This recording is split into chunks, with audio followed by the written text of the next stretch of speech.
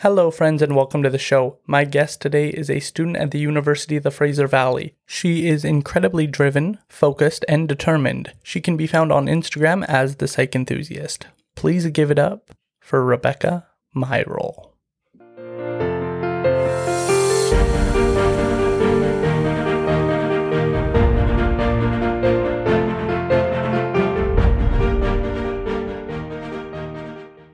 And we're live. How are you doing? Good. How are you? I'm doing good.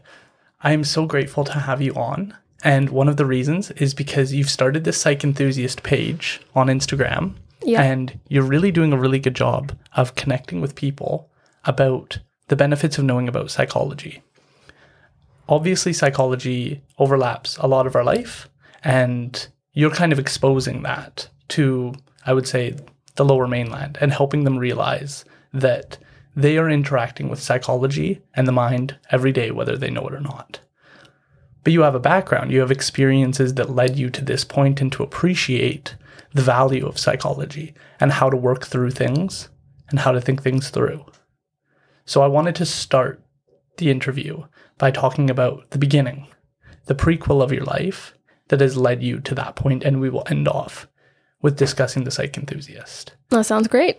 Okay, so first I would like to get into some of the memories you have as a child that have helped form you. So what comes to mind for me is your relationship with your family and experiences at school as well. We'll start with the family. So one of my first questions, what was it like growing up? What were some of your memories? And what did you get out of those memories now, having such a passion for psychology?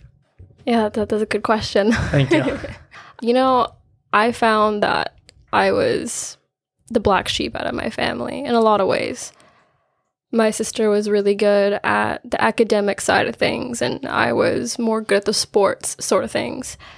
And I found that over the course of my life, growing up and to preteens and getting into middle school, high school, I felt a lot of things that I didn't really know what I was feeling. And I did go through some depression, which was really the turning point for me, I think, as a 14-year-old and watching my parents divorce. That's when it happened, when I was 14. So those moments really changed me. At that time, I think I handled it very immaturely because I was 14, right? I didn't know what I was feeling. I didn't know what was going on, like most 14-year-olds, right?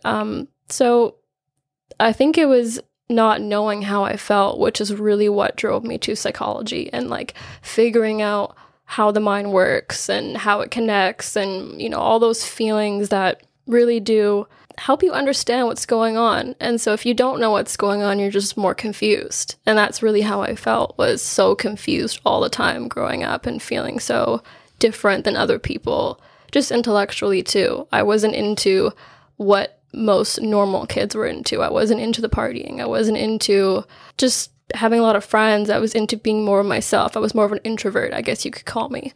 Yeah. So I was more to myself, which I found, I was happy with. I was content with. I didn't really have any issues with it in particular, but I did find that once my parents did divorce, that really turned everything around for me, where I really had the choice of going down a bad path or a good path. And what route did you take at the time? At the time when I was 14, I took the bad path, the wrong path, in my opinion. Not saying that it's bad now. I look back at it, and I've really learned from the experience. I really learned from all of the things that I went through 14. Now I can appreciate it, but when I was going through it, it definitely made me go down dark paths where I was doing very destructive things to myself and to my friends and people that I loved. I was very distraught. I was very overwhelmed. I had a lot of feelings inside of me that I didn't really know how to express. So I was walking around with all of these feelings and feeling like I had them under control. And I didn't, because I didn't know what was going on. So I would say that I went into a lot of self-harm when I was young, and I did a lot of terrible things to myself and to other people, where I would, lie and not come home at the certain time that I should be coming home at. I would just go against the grain all the time. Yeah. That was kind of my way of acting out, I guess. I would just always go against the grain, always push back. That was always me. And keeping people from a distance was what I was good at when I was young. So that was kind of what I really dealt with at that time. It doesn't sound like you had much of a role model to aspire to be like, or someone to compare yourself to and say, they went through it in this form, and I would like to repeat that, because that seems like the right track to go down. What was going on in terms of examples set for you? At that time when I was 14? Yeah. I didn't really have any role models when I was 14. The only thing that I had when I was young that really stuck out, that really structured me as a person, was sports and was soccer. And I used to play competitive soccer. I used to be in rep soccer. I was like the top, like at the very, very top. I was doing really, really well. And all the coaches told me, you have major potential. You can go places. We can pay for things for you. Like, we can get you to where you want to go if that's what you want. And when I was 14, I didn't know what I wanted. I didn't know what I wanted to do. And I didn't know if that was going to be for me. And then at that time when my parents split, it just crashed everything for me. It didn't have a direction, even more than what I didn't have when I was 14. So it really shook me off balance. But the only thing I had to hold on to was sports. And it really did change things for me, because when I stopped playing, I thought that everything would, maybe I would get into something else, and maybe soccer wasn't really my thing. And then I realized that once I quit, it was a big mistake, because I gave up a lot over something that happened that was out of my control. And I could have used soccer as a positive outlet to release my energy, but I didn't. What happened with the split specifically that had such detrimental effects? Because I think one thing we hear a lot is that people of divorced families, the children are hurt and it affects them greatly. But I don't think we get into the real manifestations of how that occurs. More importantly, we don't know where in the child's life to try and pivot to help them better. And I think we really miss out on that on a lot of children. So what were some things that occurred that viewers and listeners would be able to utilize if they're going through a divorce to help their child? Yeah, I would just say, like, the biggest advice that I would give, I'm not a parent, so I'm not, really qualified to give those parent advice, but I would really suggest just the communication, being open. Just be honest with your kids, be completely open and say, hey, you know what? The marriage is not working for me and your dad. And this is what the options are. And we want to include you in what's going on. And we want to understand how you're feeling. And those things are important, for sure. They're crucial. And helping people get along with tragic things like divorce. And for a child, right, it's something that it's out of their control, which makes them feel more overwhelmed because they can't stop it. They can't do anything about it. And sometimes children feel as though it's their fault. And that's how I felt when I was 14. I did feel like I caused my parents' divorce. And it's a natural feeling, right? Because you're so used to this familiarity of your father and your mother and them being together and for so long, and that's all that you know. And then all of a sudden one day it's gone. And you feel responsible. You feel like, what did I do? What could I have done? What did I do to do something wrong? And that's where those destructive thinking patterns come from, for sure. And that's what I really dealt with when I was young, and not having those role models and not having someone else to talk to about it. And, hey, maybe that was partially my fault. Maybe I should have reached out to some people, but I didn't.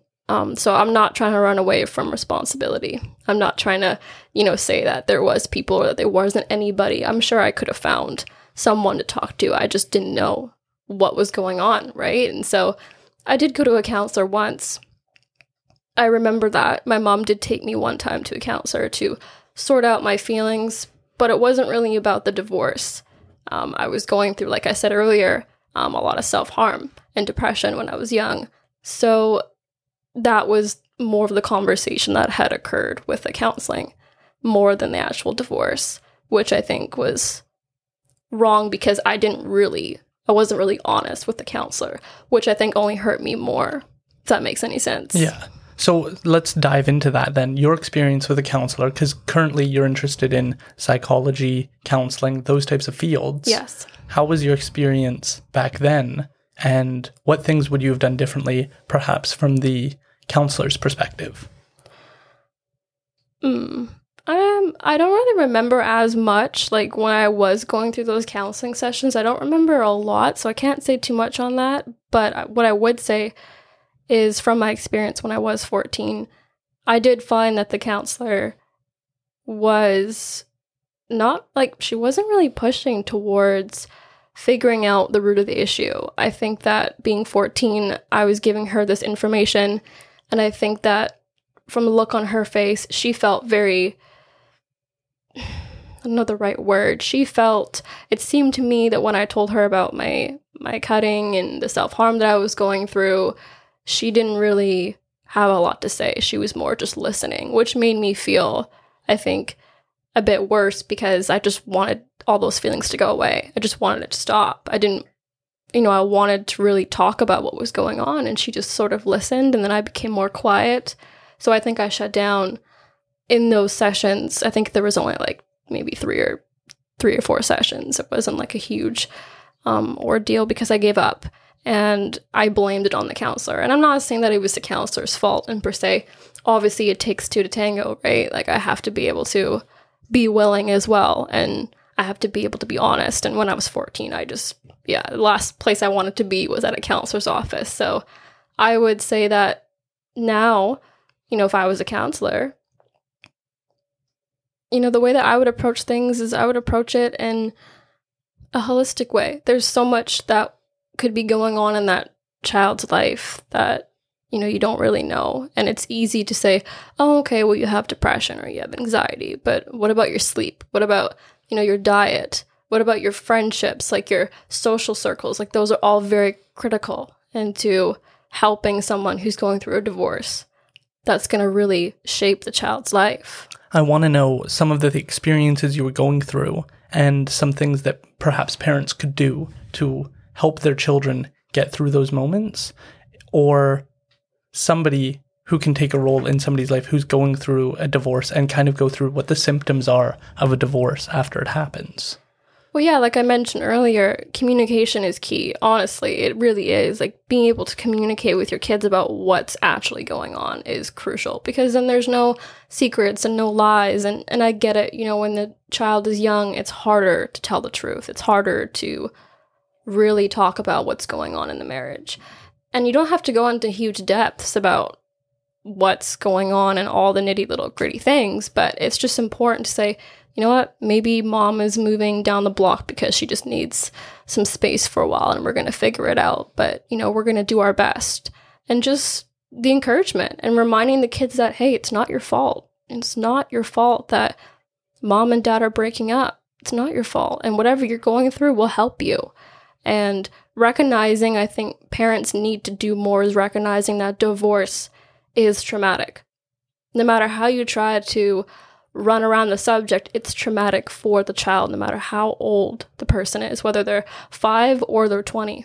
It's still traumatic, because that's your family. It's all you know. And then all of a sudden it's broken. And what do you do, right? Like, that's something that shakes you in life. And yet again, it's something that you can't control, which is hard for people. We all feel like we need to control things.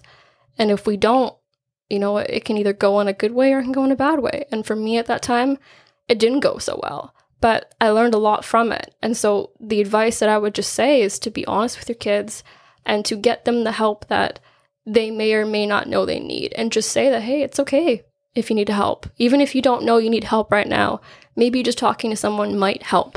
Because for me, if I was a parent, I'd want to do everything I could than to sit back and think, oh, I'm sure my kids will be fine, or, oh, I'm sure my kids will talk to me if they feel comfortable. They're not going to. They don't know how they feel. And what just happened is an instant break, right, into a marriage that resembles love and commitment, and then all of a sudden it's just done. What does that speak to the child? It speaks, oh, love doesn't last forever. And that's how I really felt. And that's really what damaged me, I think, most out of my divorce with my parents. Was I was questioning really what love was and if I was worthy of love, which is a very dangerous place to be, especially if you're young. Yeah. How did your relationships change with your family after that? From what I can remember, my mom and we were pretty close for a while after the divorce. Her and we talked a lot about it, and, not really in like a meaningful way, but we talked about it happening and kind of where we felt at the moment on the surface, not really in depth. The relationship with my mom became when I was 14, yet again, like I keep saying, because when I was 14, I'm a different person now. So how I would handle things now to then is different. So being 14, I just wanted to have some connection to my family. And I think I hung on to my mom a bit more because I was hoping that she would come back to my dad. And I was really trying to convince her that coming back would be the best thing for all of us. And that's why I think I spent so much more time trying to talk with her, because she left, right? And I used to say to her, hey, like, come back. We need you. The whole family needs you. And we miss you. And, like, I can't believe this is happening. And she was moving out, and bags were being packed. Car was being driven away. My dad went through crazy depression. So I'd say at the time when I was 14, it didn't push me away. I just felt more helpless, because watching your dad go through depression like he was, and crippling pain with an injury that he didn't ask for. He didn't ask for that injury, and to have someone walk out on him the way that it happened was extremely heartbreaking for so many reasons, because I used to hear him cry at night. I used to make him food. I used to go downstairs and make sure that he was okay. So there was a lot of responsibility held on to me and my sister, a lot. And me being only in middle school, going into high school, that's all I knew. And I was really trying to keep my mom involved, and I was trying to keep my dad okay and sane, but I didn't know what I was doing. So I just wanted some sort of structure. I wanted to fix something. And that's where I think another symptom of divorce is that the kid or the child wants to feel like they have some control, so they try to fix the marriage. And they try to sometimes meddle in, I think, a little too much. And that's, I think, what I did. Yeah, I can't imagine being in that circumstance and trying to put the pieces back together of something that you don't understand how it's broken and what the route would be to go to fix it. Exactly. And you're trying to get involved and improve things. What did that yield? And how did you look at your family after that?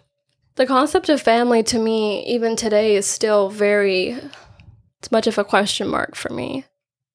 I think through all of that, though, it really did bring me closer to my dad, because I went through depression. Then I got to see him go through depression. And I really gained a lot of respect for him, because even men, let's just talk about men for a second, they don't show emotion as much as women do. Not that they don't have emotion, but they don't show it as much, right? So seeing my own dad, on his knees and crying, and me going downstairs and giving him food and making sure he's okay, like, that was me taking over, like, the mother role, like being like the wife figure of taking care of him and, cooking him food and making sure he's okay, making sure he's sleeping okay, that he's not doing anything destructive. That really gave me a lot of respect for my dad in a lot of ways, where then the dynamic shifted with my mom, because then I became more distant as she became more distant.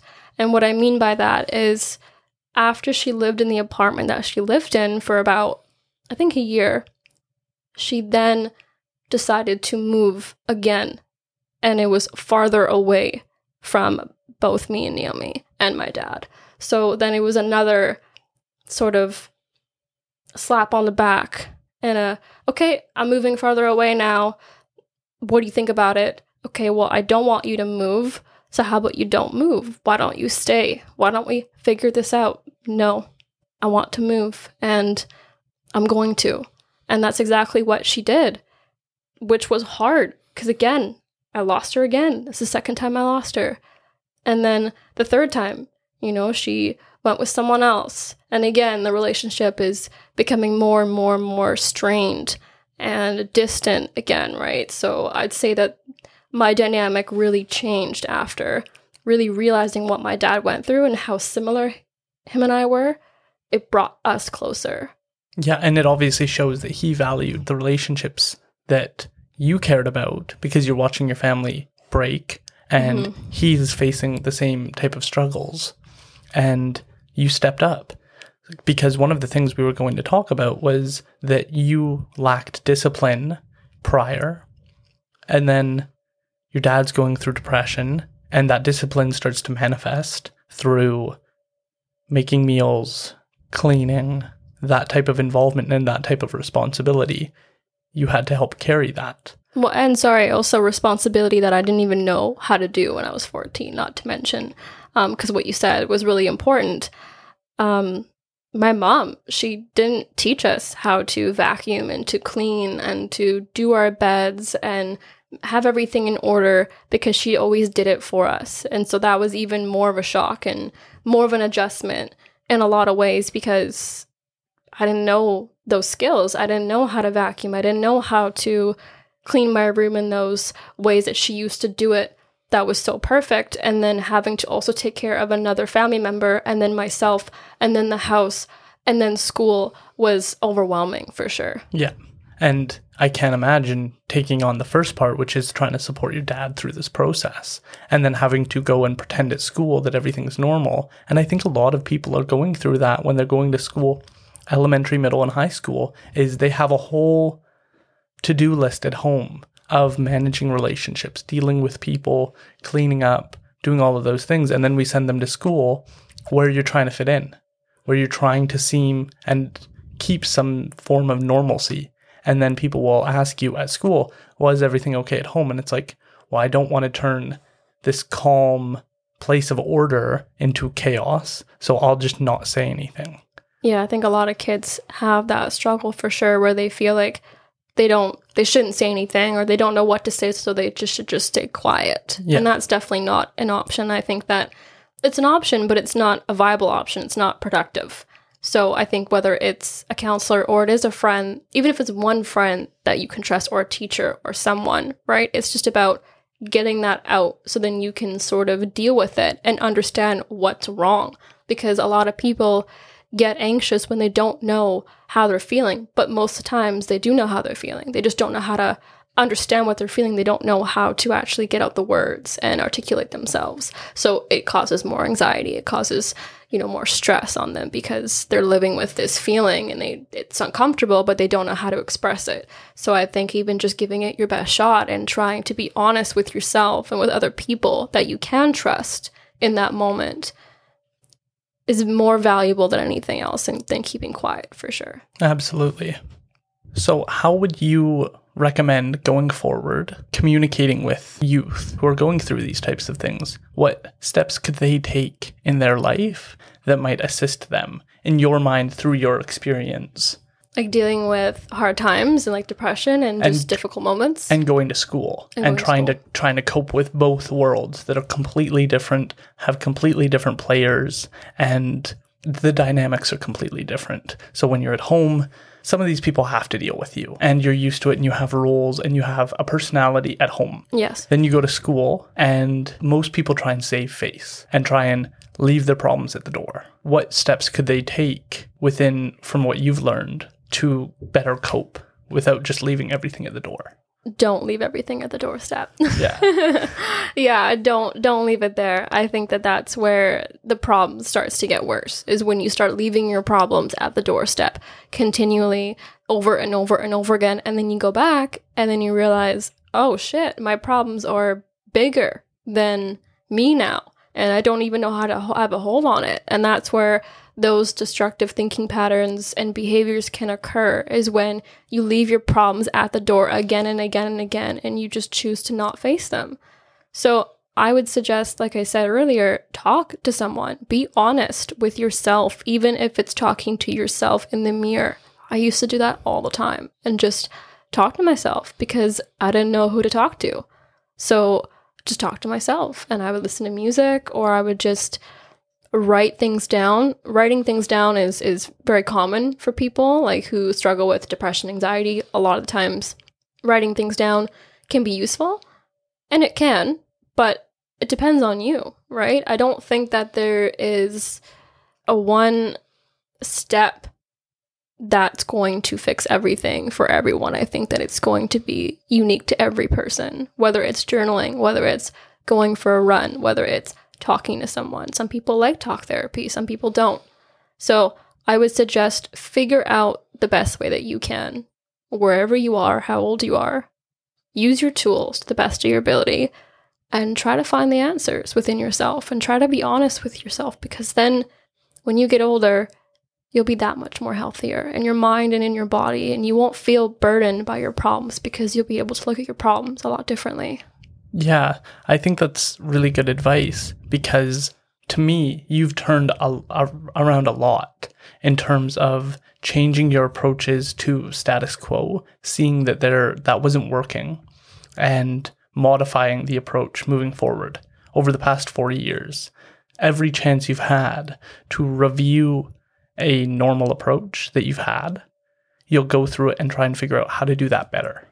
How to approach people better, how to communicate better, and how to get tasks done, how to bring discipline into your life. Well, and too, keep in mind, it doesn't matter if you fail, because then you learn something, right? So even if you do trust the wrong person and you open up and it doesn't go your way, of course, it's easy to react and feel, oh, I feel betrayed. Oh, I feel hurt. Oh, I feel angry. I feel very, very, very upset. Shouldn't have done that kind of attitude. Exactly. And kind of regret, but it's not about thinking, oh, I shouldn't have done that. It's about thinking, okay, yes, maybe that person didn't handle what I told them very well and I didn't like the response, but that's not my problem. I got it out. At least I got to get out what I felt out. And yeah, it didn't go my way, but then I get to learn for next time on maybe who to trust or when to talk about something. Maybe it was the wrong time. Maybe it just wasn't meant to be in that moment. But that doesn't mean that it's the person's fault for opening up, right? I mean, you can't always control what people are going to react to, right? People are human. We react to everything. And sometimes we react not in the best ways when we should be. So I just would comment on that as well and just say failure is part of the success. And if you don't have failure, you're not going to get success. Right. That's absolutely true. The other part that you experienced in your childhood was you had a teacher that was a phenomenal influence on you that really helped during those moments. Can you talk a little bit about that? Yeah, Mrs. Bartel. Yeah. In elementary school, I went to Shiam Elementary, and she was absolutely phenomenal because this all happened obviously before my divorce with my parents, before all that crap happened. It was really nice having a mother figure in my life, having someone who was so happy to see me every day, always encouraged me, always motivated me to, hey, are you enrolling in those sports? Hey, am I going to see you on the field? Yep, I'll be there. And it just felt so good to want to be wanted and to feel like I was special. And she always treated me like I had this special gift with my running abilities and being able to adapt so well to different sports. I could play any sport and I was always so good at it. Even if I didn't know how to play it, I would just figure it out, and I was just was my talent. My gift almost was just to be able to adapt to those circumstances. And she always lifted me up. She always made me feel invincible. But she also was there for me when I would fail. When I would fall down, when I would continually beat myself up, she was there too.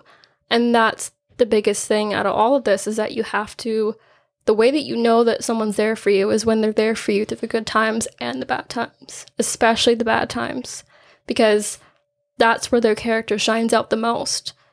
And she always shined the brightest in those moments, especially in the dark moments. She made everything so easy.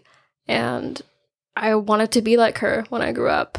I really did. That's awesome, because that is a role model that you had. What ended up happening there? Well, she was a role model, but she was, I would say, she was like a second mom where I didn't really think that, I wanted to be like her when I grew up, but I felt like just more myself with her. I felt like she was a mom to me, and I know she's not a mom to me biologically, but her and I, we had this connection where it was beyond anything else that I can even explain.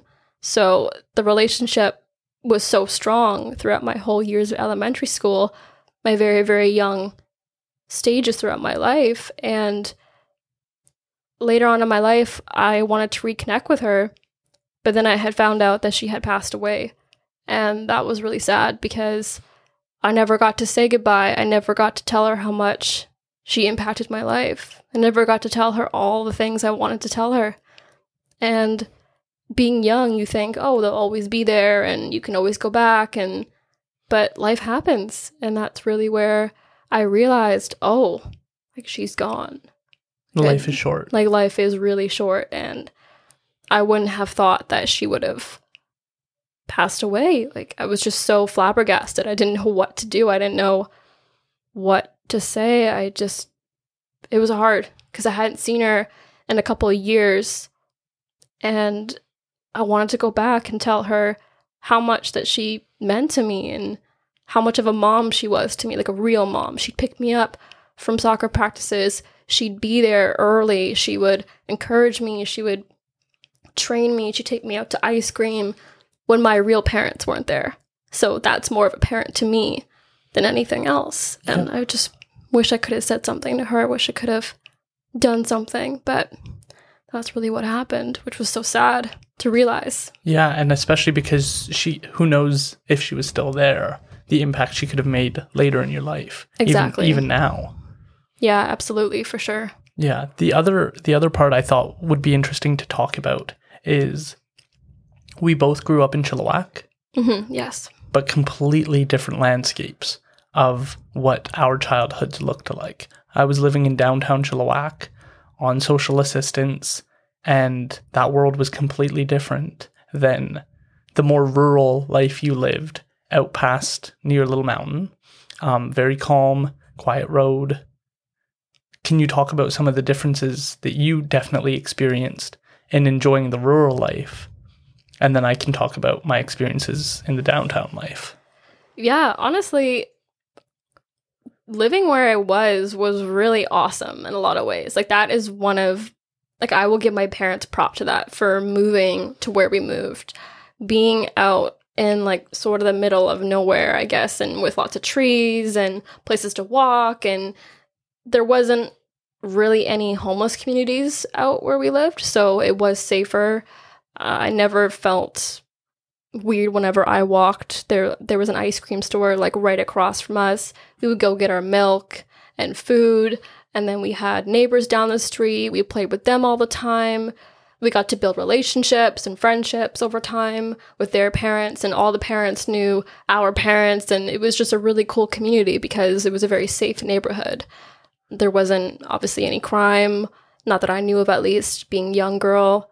Me and my sister, we loved going down there and riding our bikes and playing on the grass, and having a nice home too was amazing because you get to be able to have your own room and have a whole upstairs and downstairs, and you have everything that you've kind of ever wanted. And when you're a kid, you don't really think about that in the moment, but looking back now, for sure, like, I'm really grateful that my parents moved down there because, the schools I went to were great.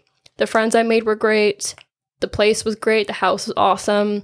The community was amazing too. So I know that for you, living in downtown was completely different experience. Yeah, absolutely. Absolutely crazy different experience because just memories of walking over to Jake's place and knowing that I was going to pass some people curled up in a corner while I was walking down main roads.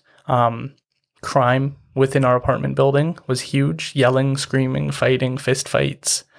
Wow. drug deals, all types of crazy things that I was very well aware of were dangerous. But I couldn't even imagine that, honestly. I could not imagine, like, especially for being a girl too, right? Like seeing that, like you did. I couldn't imagine that. And you did. And it was like your life every day. yeah, You would go down there and fear sort of for your life and not knowing, like, you would always have to look over your shoulder constantly. And so did your mom. And for me and my parents, and never had to worry about that, which was a huge advantage, of course. But it also, I think, made you stronger too, right? absolutely. I learned a lot of street smarts and how to think things through in a circumstance. When you're in any business, you're thinking of where the exits are, what's going on. When you see people disagreeing, you recognize it and you keep an eye on it to moderate what's going on and what the possible outcomes could be. Because, yeah, there were a lot of different circumstances of waking up in the middle of the night and in the middle of the road, there were two people yelling at each other. And dealing with one of the more vivid experiences I had was my mom and I were coming home from seeing a movie at the Paramount. And right when we came through the door, two guys were barreling down the staircase, pushed us out of the way, and just ran. And we were like, what's going on? Then we heard the lady screaming. So we go up to the first floor. We walk down the hallway. We're hesitant because we don't know what just happened. And we see that it was, I believe, room 101 or 102. And we look at the door, and it's just destroyed. And so we start to open the door, and the lady's right there.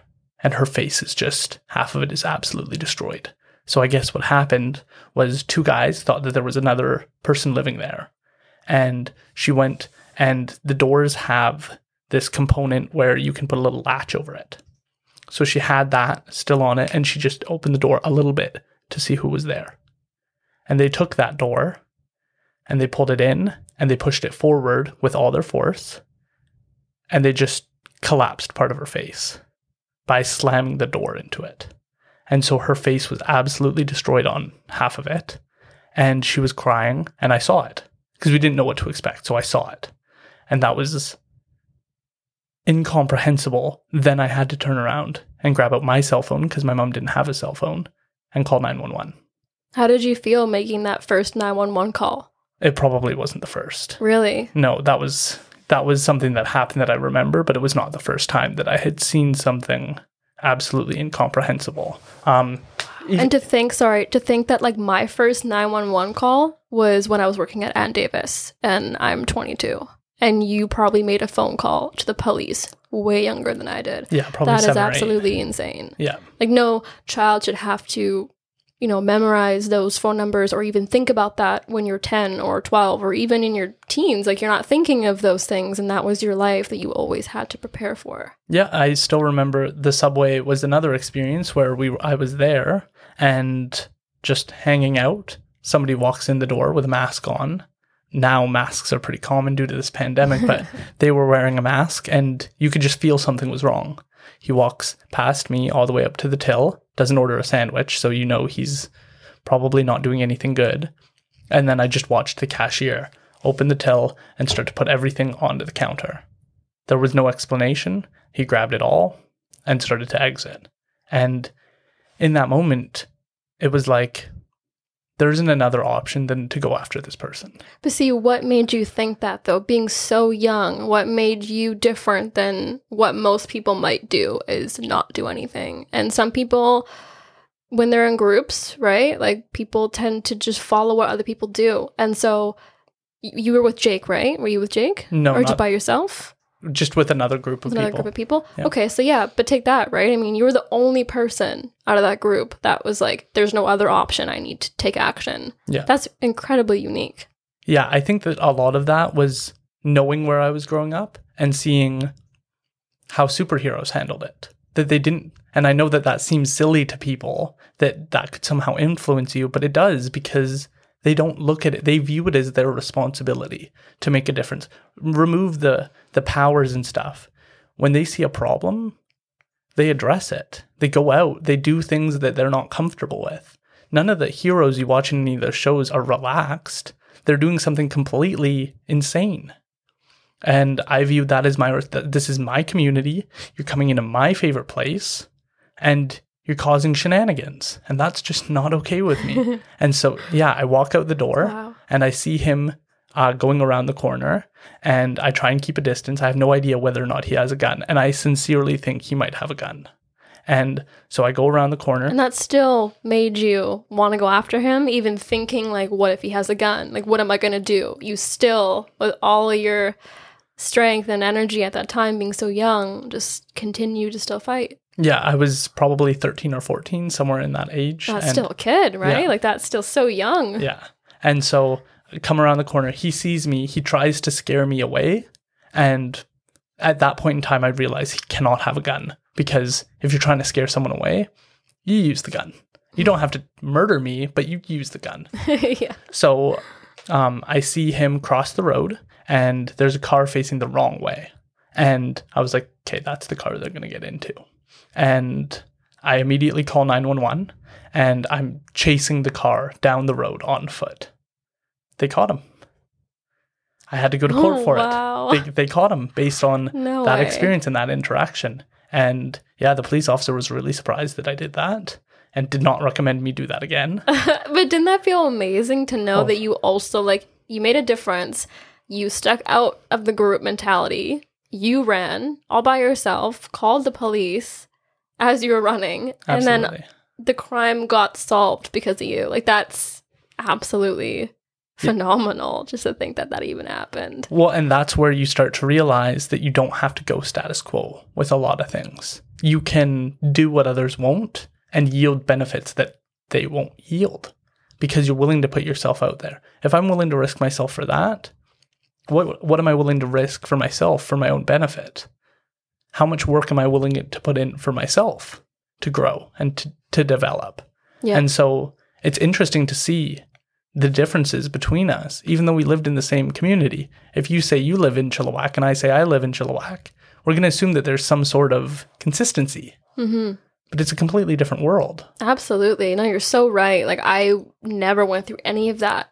I even lived, like, I'd say 5-10 minutes away from CSS. And CSS and CMS are obviously very closely related. And I've heard a lot of stories surrounding those areas. Even when I went to high school, I did feel not 100% safe, but I had nothing compared to what you had went through. And you're right. Like, if we talked about Chilliwack and our experiences, completely different. Absolutely. And I just think that that's crazy to think that you did that despite everything. And that was your motive. And it takes those moments for people to shine. And I think that's where people like me, I think my moment is going to shine maybe when I get older or even in my 20s now, because as a young kid, I was so shy. I wasn't exposed to the things that you were exposed to, which made you had to grow up faster and which made you had to start thinking ahead all the time. And for me, I was so in the moment and like going to school and go home and the same thing over and over again. And every time you had to think, okay, what am I going to do next? Okay, who's this person? Okay, what's behind me? Okay, I have to get home. What's the fastest way and safest way to get home? I never thought of that. And even when you and I walk the streets, you're obviously so much more street smart than me because I'm so used to thinking that things are safe. I never had that exposure. Yeah, I am very used to having to get involved in situations I have no interest in being involved in, but things can go very south if I avoid responsibility. This is my community, and that's kind of the mentality you probably adopt more so when you're living in the community. And that's one interesting thing I've noticed almost my whole life is downtown people, they have that communal strength. And I'm not saying that doesn't occur in rural areas, but it's applied more when you're living in downtown. Because I remember all the businesses along Wellington knew me.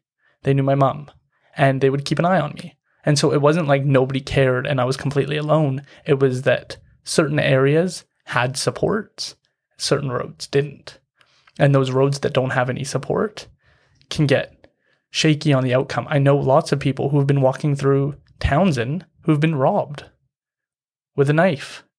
Yeah, that's absolutely bananas to me. It's 2 blocks away from us right now. Yeah. And That Wow. still occurs today, and you can find it on the Beware pages. I was walking through, and this person grabbed out a knife and told me to hand over my wallet.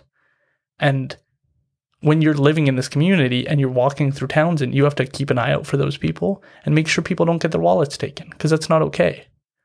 Nobody is a millionaire in this community, so we have to watch out for each other. Do you think that there's any hope in improving downtown Chilliwack? Do you think it will always remain the same? No, I've seen a lot of improvements with the developments they're doing. Hopefully there's more eyes out there that are willing to get involved and build. But as we both know, the more people you have in a community or in a small area, the more people delegate responsibilities and avoid them. And so there's been studies done of a homeless person on the side of the road in a busy place like Vancouver versus a rural area like Chilliwack. Yeah. The outcomes are different because people's mentalities are nobody else is going to help this person. Him and I are the only person on the block, so I should help them. Where in Vancouver, it's like thousands of people walking past someone all day long. And so there's less responsibility because you're like, well, somebody else will give them a $5 bill. Somebody else will get them the help they need. Or most commonly, someone should go help that person and they don't view that someone as themselves. That's also, yeah, like you said, in larger communities and city areas like Vancouver and New York and those places, like you said, it's always, oh, well, someone else will probably take care of it. Yeah. Oh, pass it on. Oh, yeah, it's okay. And that's what makes the person feel better in that moment. But yet again, it's the group mentality, right? Like we're all operating under the same level of understanding and, oh, yeah, someone else will do it. Oh, yeah, someone else will do it. There's no evidence of that. Be that person that does. Exactly. And that's kind of the mentality I've kind of adopted, is believing that nobody else is going to get involved. If I don't do it, no one else will. And so it is a mental responsibility that you have to get involved in your community. Part of the reason the podcast has come into existence is because I don't see any role models in Chilliwack. I don't see anyone I'd aspire to be like on a grand scale that I believe reflects that. And I don't think I'm that, but I definitely think those people are out there. I've talked to them. Well, and you're pointing towards up. Like you are aiming higher and higher, which does make you more of a role model than anyone else because you're doing all the right things. And so I say that, yeah, maybe right now you're not where you think you should be, but you're definitely, checking off all the criteria that fits a role model because you're making all of this for people to hear and to understand and to learn more about the Chilliwack community, and learning about you and me and the other guests that you bring on is that it's all part of it. These are all gems. All these people that you're bringing on are all gems of what makes Chilliwack Chilliwack. I 100% agree. And what makes BC BC is that there are these people, hidden gems, operating amongst us that are not getting the recognition they deserve, that are not being lifted up by the city of Chilliwack. No offense to the Chamber of Commerce, but they're not being lifted up by them, and they're not being lifted up by the Chilliwack Progress. And something needs to be done because we're relying on bad news sources to tell us how to move forward. We're not being inspired anymore. There's no motivation to take up responsibility within the community.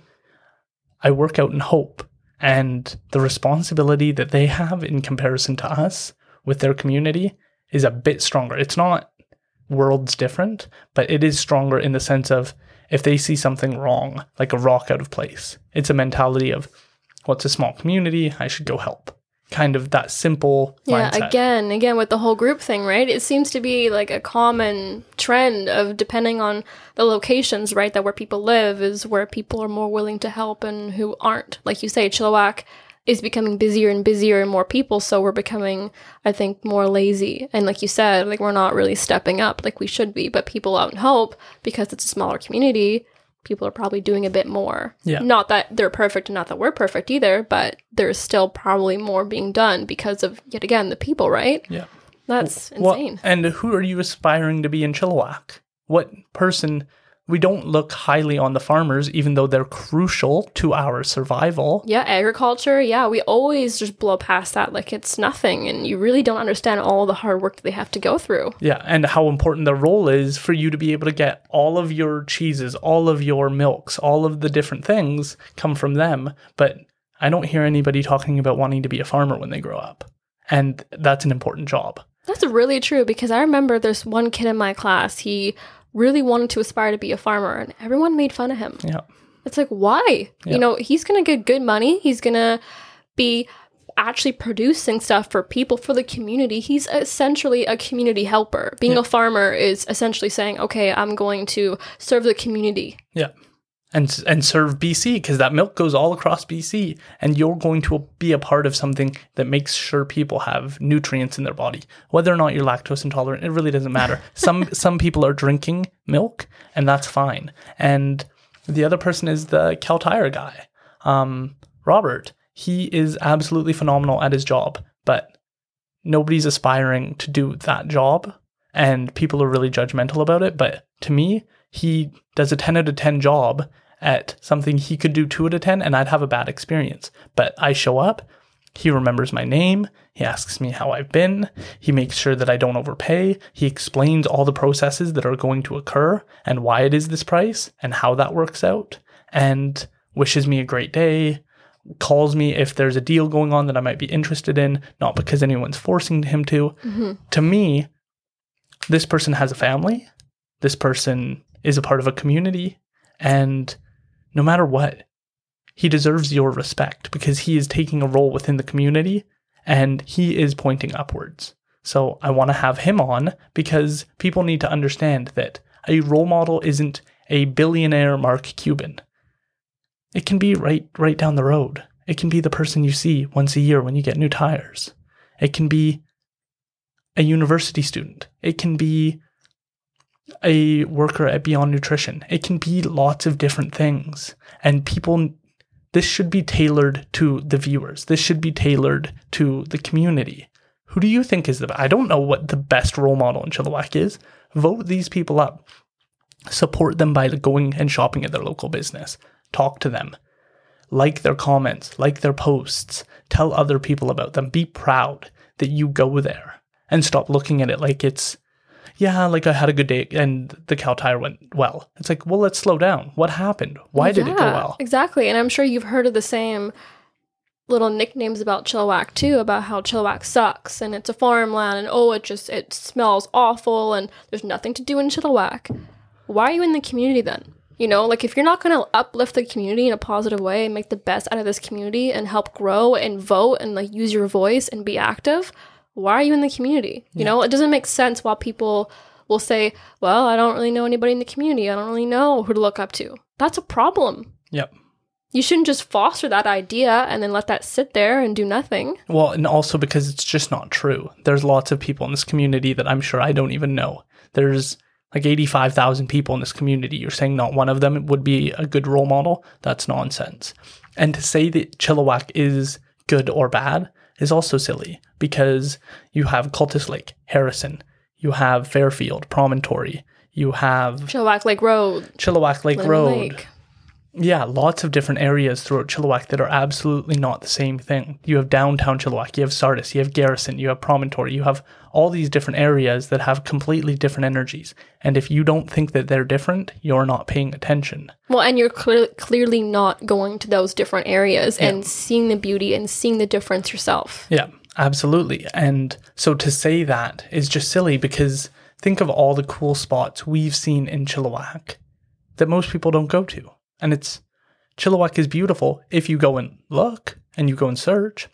Yeah, too many people will be like, oh, tell me where you went. No, you go find out yourself and you take the initiative and, you know, you go ahead and explore yourself. That's the whole point. That's the beauty of exploring. That's the beauty of going out and stepping out of your comfort zone. You've definitely shown me that. You've taken to me so many places and so many roads that I never thought existed in Chilliwack. When we first met, you took me to Hope and I was like, what's Hope? I've never been there. I was just like absolutely blown away by that. Hope was like 30 minutes away and yet I didn't know what that was like and I didn't know really what Sardis was like and I only lived in a certain area for so long. And you're right, like it does blind you and it makes you believe that there's nothing else out there until you go and step out and get in your car and go.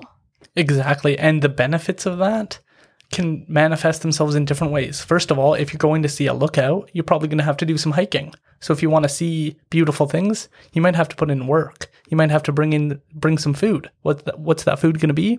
Well, how about you make it bananas and apples instead of McDonald's?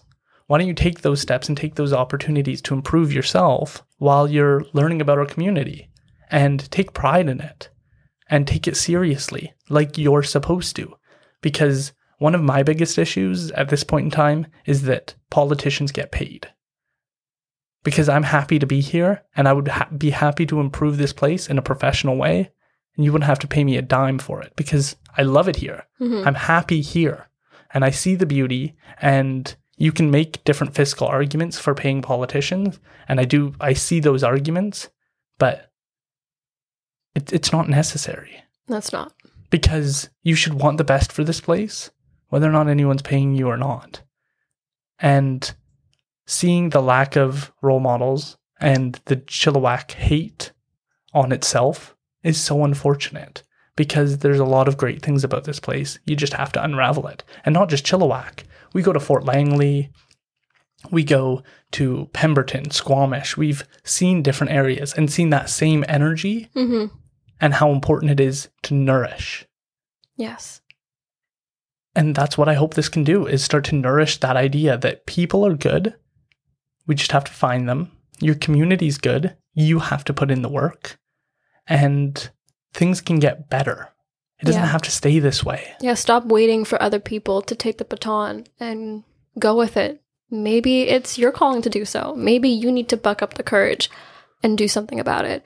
And that develops a lot of character growth, right? Like, that isn't something that, like, you think, oh, well, it's just going to be a short-term satisfaction. No, it doesn't matter. Like, it matters in the long term more than it does in the short term, because long term you can look back and realize the impact that you've made. And that means something. And that should be essentially what you're here to do on this earth, is to make a good impact the best way you can, and get involved and be active and use your voice in the right ways. And, you know, don't get caught up in what everyone else is doing. I've seen over and over and over again, we have this site called Chilliwack Beware, and yeah, that's helpful, but where are the positive Chilliwack pages? You know, where is, oh, these are all the good things or all the good spots you can go to, and like, where are those things? We need more of them. Not saying that there's not any of them at all, but there should be more of them than just negative. And it does impact people with their moods. It sure impacts me. It's depressing all the time to get notifications of, oh, someone stole my car. Oh, typical Chilliwack.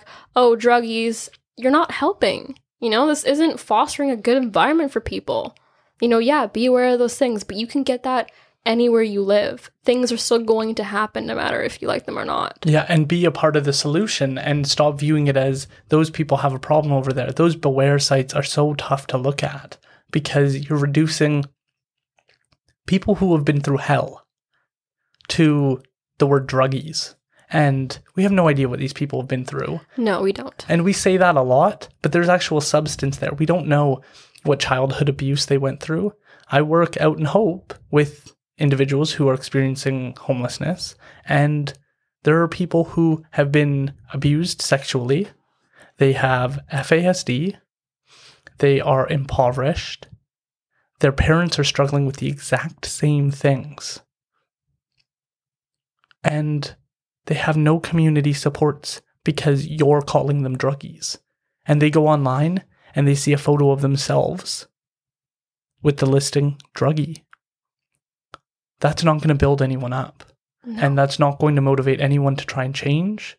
And anyone who's doing that is part of the problem, because those things discourage and they remove the humanity out of us and our sense of selves. And social media as a whole is an issue, but the idea that anyone could be reduced to one word and it could be about their addiction is just harsh. Well, and guess what? We're not far from that. All of us. No, and that's the one thing too that I think people like to assume, that we're better than other people, and homeless people, we're better than them because I'm more civilized and I've had a different background. That's just by chance. You know, you still, no matter where you come from, no matter where you live, no matter what background you have, you're still close to falling off the edge. No matter, like, there's so many things that could happen to you. You know, it doesn't matter if you're rich, poor, in the middle, doesn't matter. And so I think a lot of people assume that, well, I'm not there, so that makes me better. That doesn't. It really doesn't, because they're still a human being too. They're suffering in different ways. But you know what you could do? You could help. You could donate money and help. Do something productive. Don't sit there and think, oh, that's never going to be me, because it could. You don't know what something in your life could push you to that edge, into depression. For me, right? I was in there and I felt so alone. And depression and anxiety and other mental disorders, they make you live through a fog. And so you're not thinking clearly. So to give those people such a write-off is disgusting. It really is disgusting on a different level, because, like I mentioned, it's so unfair, and you're taking one moment out of someone's life and you're exploiting them for your own personal gain, which is just absolutely nonsense. I absolutely agree. Let's pivot a bit back to university, because that was kind of the point in which we met, where that was on your radar, but you didn't have the financial support from your family to take those steps in an easy, no stress way. You didn't have a vehicle, but you wanted to go to university. Yeah. So you want me to talk about that experience exactly? Yeah. So I was at a time in my life where, when we met, I was about to graduate from high school, and I always pictured myself going to school someday. I just didn't know when that day was going to be. And I didn't know how I was going to get there, like you said, because my car, financial reasons, lack of parent support, no funds to go to. I didn't have any benefits. So I was at a really huge disadvantage for sure. And I remember when you and I talked and you said, hey, well, we can make it possible. We can make it work. Are you willing to put in the work? And I said, I don't know. For a while, we talked about it for a while, and I was like, I don't know, maybe not. It's very doubtful for a while there. And then we kept talking, and you were so persistent, and the energy and the inspiration that you gave to me was so motivational in a lot of ways, because I needed that. I needed someone to push me. I needed someone to encourage me. I needed someone to want the best for me when I didn't want the best for myself. And you were that person for me in a lot of ways. And I really got to see the benefit once you helped me enrolled. We got to look at different classes, where I could be, what I could be. It was endless. And you gave me that. And so once I got there, once I really started to save money and I was working at the town butcher, I worked and I saved so much money. And I remember that winter we went in together and you helped me with my application, and we talked about classes, we talked about, my degree, and we talked about where I wanted to be. And I sort of said that counseling and psychology, I remember that for a little bit, but we were still a bit unsure. I knew I wanted to be in a field where I wanted to impact people and to help. That was definitely where I knew my calling was. I just didn't know what it was exactly. We talked about social work, talked about psychology, child, youth, and care. And then, every day you were there for me. Every day you were pushing me and motivating me and saying, hey, look at you. You're in classes now, and you bought me textbooks, and you were just that light that kept shining through all the darkness that I had. And I didn't have a lot of family support. My dad didn't save any money. Not that it was his fault entirely, but he was going through a lot of different things, and my parents never got to save any money because my mom was terrible with it. My dad didn't have any, and he was struggling by himself and with the house and trying to get me to graduate. That was a whole other story though. Look where I am now. I'm a couple years into university, and I feel better knowing that I made that decision and that I got to make that. And you helped me through that, because I don't know if I could have done it on my own with the circumstances that I was under in those moments. What was going on in high school, that graduation? Well, because I was still dabbling in a lot of darkness in myself. So I was definitely better from when I was 14, but I was going through a lot of relationship turmoil. I guess you could say with different people. And when we met, it was definitely interesting. So in those moments, I looked to my dad and I said, hey, graduation's almost here. I'm nervous and I really like it if you and mom can be there. And I remember that my dad told me that he was afraid that I wasn't going to graduate. And he said, I just don't know if you're going to graduate, kid. I don't know if all the things that you've done in your life, you're not reliable, you're not responsible, your grades aren't great. Pep talk of the year. Yeah, your grades aren't great.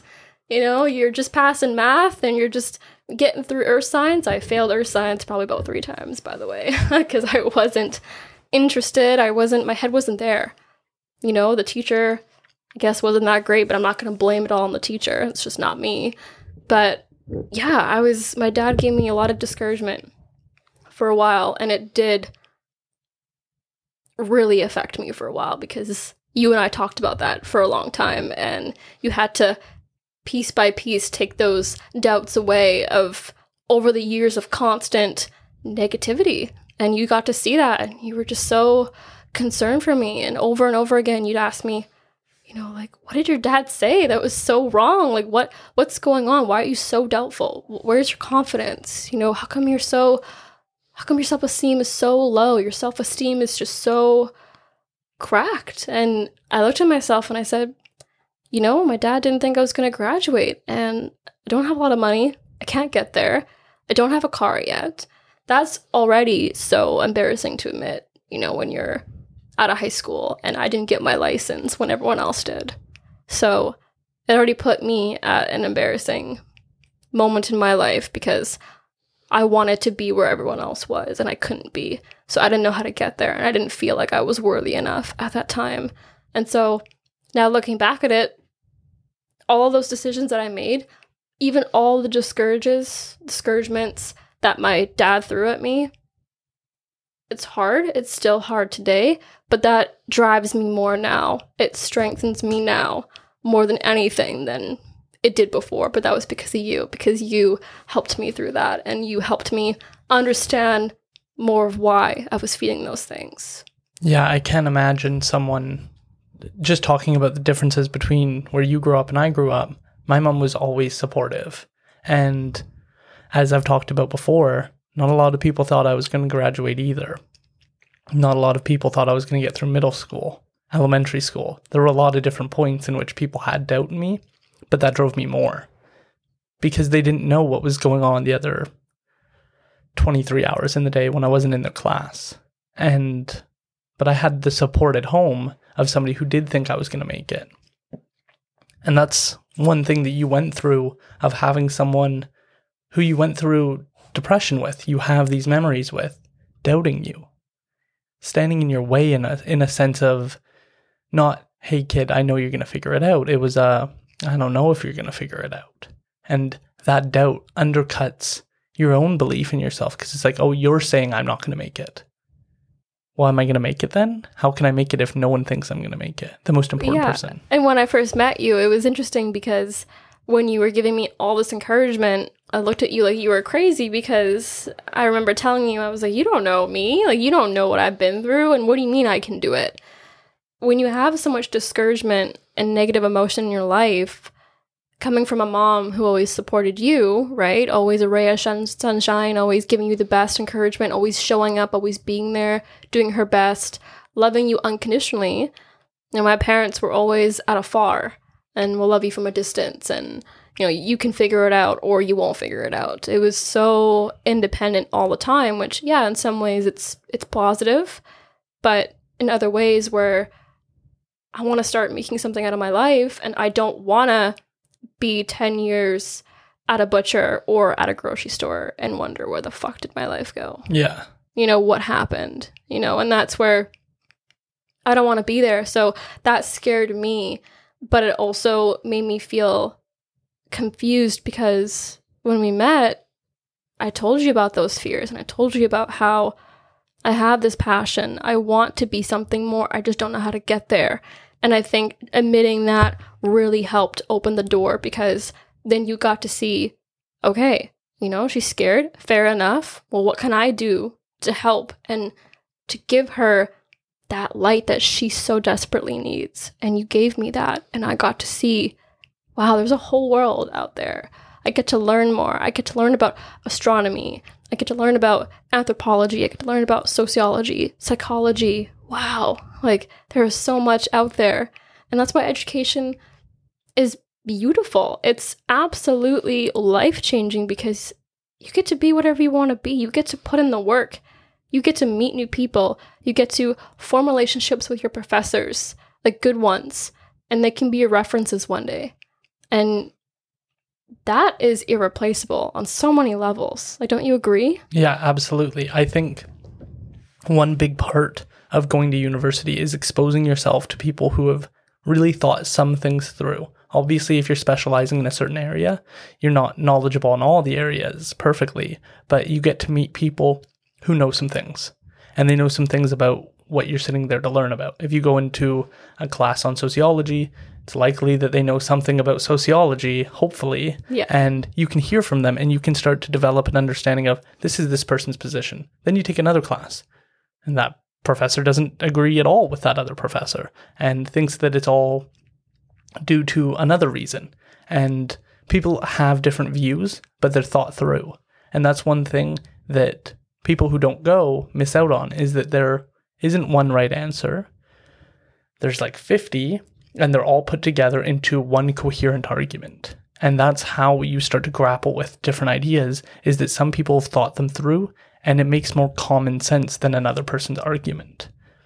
Saying that everything is nurture is wrong, because we've got DNA. And so it's not just nurture, it's also nature. And how much nature? Well, quite a bit. And figuring those things out, then you can start to master yourself. That's really where I feel like you're heading, because you've been through hell, you've done some suffering, you've realized that it's all within your control. Then you started the Psych Enthusiast. I did. And that was I started buying the stuff to start the podcast at the same time you were starting the Psych Enthusiast. Took me longer to get the podcast going, but the Psych Enthusiast, just tell us about it, I guess, to start. Well, the Psych Enthusiast, as you know, really came from our conversations over and over and over again of just walking at night and doing our thing, and we were talking, and then all of a sudden you said, hey, why don't you dedicate a page to all things psychology? Like, why don't you give it a try and use your voice and use research-based approaches and use evidence-based approaches and keep everything to how you want it to be. Talk about sleep, talk about health, talk about diet, talk about whatever you want to talk about, and enjoy it. Make it your passion. And it took a while. I remember when you told me, I was instantly thinking, oh, well, like, me? Why me? There's other people out there who do similar things, and what's going to make me so different, and what's going to make me better. And that means that you have to open yourself to the media. And that's a scary thing, because you have to open yourself to criticism. You have to open yourself to people writing maybe not great things about what you have to post about. Maybe people want to argue. Maybe people want to debate with you. And that's not easy for someone like me, who is an introvert and who doesn't want to face confrontation and, those sort of negative ruffles. I really don't like it. But once I did it, once I started to really make the page that you encouraged me to do so, a lot of that came from our talks of just really trying to make it a reality. And that's what you have to do is even if you have an idea and it pops up once, you have to think about it again and again and again until it just makes sense. And I thought about it so many times over that it just made sense to make a page. And I really wanted people to learn about the real things about what psychology offers, because it's not just about the science of the brain and where the brain has different functions and the neurotransmitters and the neurons. It's about that too, but it's more. It's about your childhood and what makes you who you are today and what will make you into the future later on. And those things are critical in everyday life. And self-care, and what does that look like? And I didn't really learn about self-care until couple of years ago, and I really realized, well, what is self-care? It's drinking water, it's having a good sleep routine, it's treating yourself good, it's giving yourself positive thoughts, even in moments when you don't want the best for yourself. And it's sort of self-care in itself is yourself that's taking care of you. It's not someone else taking care of you. It's you putting yourself first and sitting, okay, maybe I really need a bath today. You know what I'm going to do? I'm going to bubble a bath. I'm going to make it nice and warm. I'm going to have a book. I'm going to just chill out. That's self-care. And whatever that looks like to you, do it. It doesn't have to be what I do. It doesn't have to be exactly what I post about on my page, but it's a guide. It's sort of a way to give people that insight of, oh, this is what I can do. And this is what really works. And I'm not giving my opinions. I'm not saying, oh yeah, drink water. I don't know. It's all proven to work. And it only works if you're consistent with it. Yeah, you definitely utilize the research aspect as the backbone of the psych enthusiast. It's kind of the protector of, if you don't like what I have to say or how I phrased it, that's fine.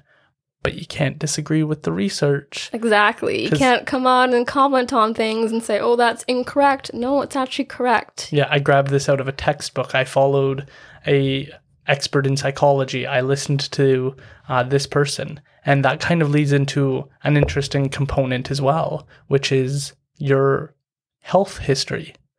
Because you talked about the importance of water, the importance of sleep.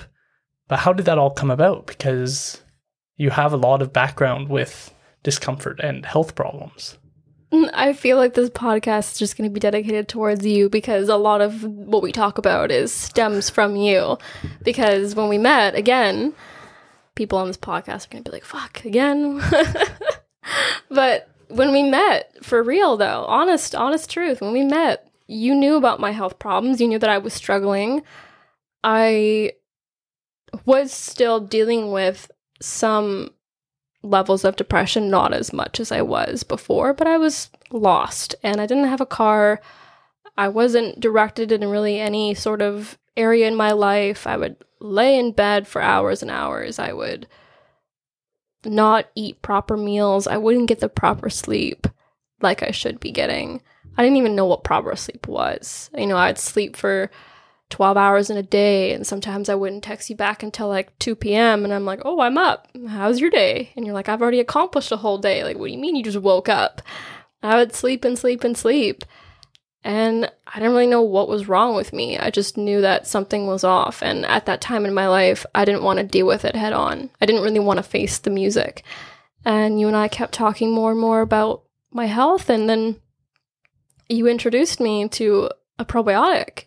For a while, we were trying cranberry juice because I had problems in my bladder. I had a cyst before, so that was causing a lot of health issues and a lot of strain, a lot of pain in my back and my stomach, to the point where, when we were talking about university, it wasn't a reality because of where I was in my circumstance in that point in my life. I just didn't know if I was capable. I didn't know if I could sit in a classroom and not get a flare-up.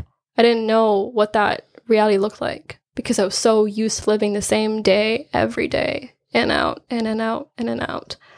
So I didn't see a lot of hope until we really started to research what was going on.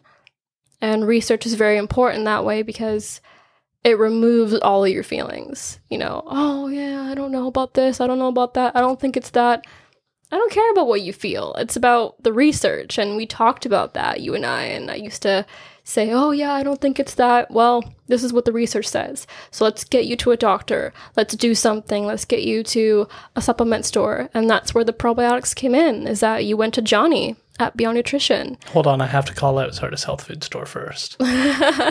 Because you wanted to go to Sardis Health Food Store first. Well, I guess that's true. I did because I didn't know who Beyond Nutrition was at the time. Yeah. So when you had mentioned that, under my impression, from what my sister told me, from what I was told, I thought Sardis Health Food Store was going to be the best option for me, but it wasn't. Yeah, I'd be more than happy to have Sardis Health Food Store on at some point in time, but our experience there was abysmal.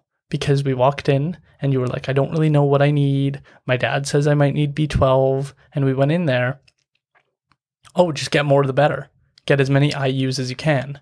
And know, what are you dealing with? What are you facing? Are you okay here? What are you eating? And so having that experience of walking in, and granted, their job isn't specifically just to explain all the products to you in detail. But goddamn, you better know something about IUs and how many is appropriate for the human body, because we certainly don't know. We're relying on the business to have some knowledge on it. So we went there, and I was very unimpressed. Then we went to Beyond Nutrition, and things got so much better. Yeah, they did. Yeah, after that, we both realized for sure that my intuition was wrong on going to Sardis Health Food Store. Not saying that, to the viewers who are listening, it's not saying that Sardis Health Food Store is bad or that it has bad quality service. No, it's just the fact that when we went in there, at the time, it didn't seem that it was a good fit for me. And with what they were saying, it just wasn't suited for me. So when we went to Beyond Nutrition and Chilliwack, that's where things started to really open up for me, mentally and physically, where the probiotic really did turn around my entire health. And then I started to figure out, wow, this whole time I've been missing a probiotic. And you don't really get it much in foods. And if you do, you have to be really consistent with it. Well, let's get into a bit of the suffering and the discomfort, because the probiotic helped. Mm-hmm. But what did it turn around? What were you going, what was the day in the life of pre-probiotic? Oh, in the day in life. Okay. The day in the life of my pain was hell. It was. I had extreme back pain in the lower parts of my back on both sides all the time. I would have frequent feelings of pressure in my bladder where I felt like I had to go to the bathroom, but I couldn't go. And if I did, it was very little, or it was nothing at all. And it was just that constant pressure of feeling like someone was squeezing my bladder all the time. And I couldn't sit properly. I had to lay a certain way. My sleep patterns were all messed up because I'd wake up frequently in the middle of the nights, sweating, or, having nightmares, or just getting up and feeling restless. That was all a part of it. And sometimes the one time actually, I remember being in the shower and I was in pain that day, but it wasn't really anything other than what I had already been through in my periods of pain. Until all of a sudden, I remember getting out of the shower and I immediately started to bleed. And I was wondering, what's going on? Why am I bleeding? It's not my period. It's not anything else. What's going on? So then I remember yelling for my sister and saying, Naomi, I'm bleeding. It's not my period and I'm obviously in pain. We need to go to the hospital. I don't know what's wrong. And I remember she packed all her stuff, got ready really fast, and we're walking down the stairs, and I remember that car ride so vividly because I felt like someone about to I felt like I was a woman about to give birth, because I had to sit in such a way where my legs were spread, and I had to sit in such a way where I wasn't putting strain on my bladder. And I had to hold on to the car, and she'd move certain ways and it would just hurt more and more and more and more. And I was thinking, I just want this to be over. I don't know what's going on. I didn't even know if this was how serious it was. I didn't know what was going on inside my own body, which is very, very, very alarming. So when we got there, I remember they asked for a urine sample, and they gave him a urine sample, but not full of urine. It was just all blood. And I remember the nurse saying, that's not good. That's not normal.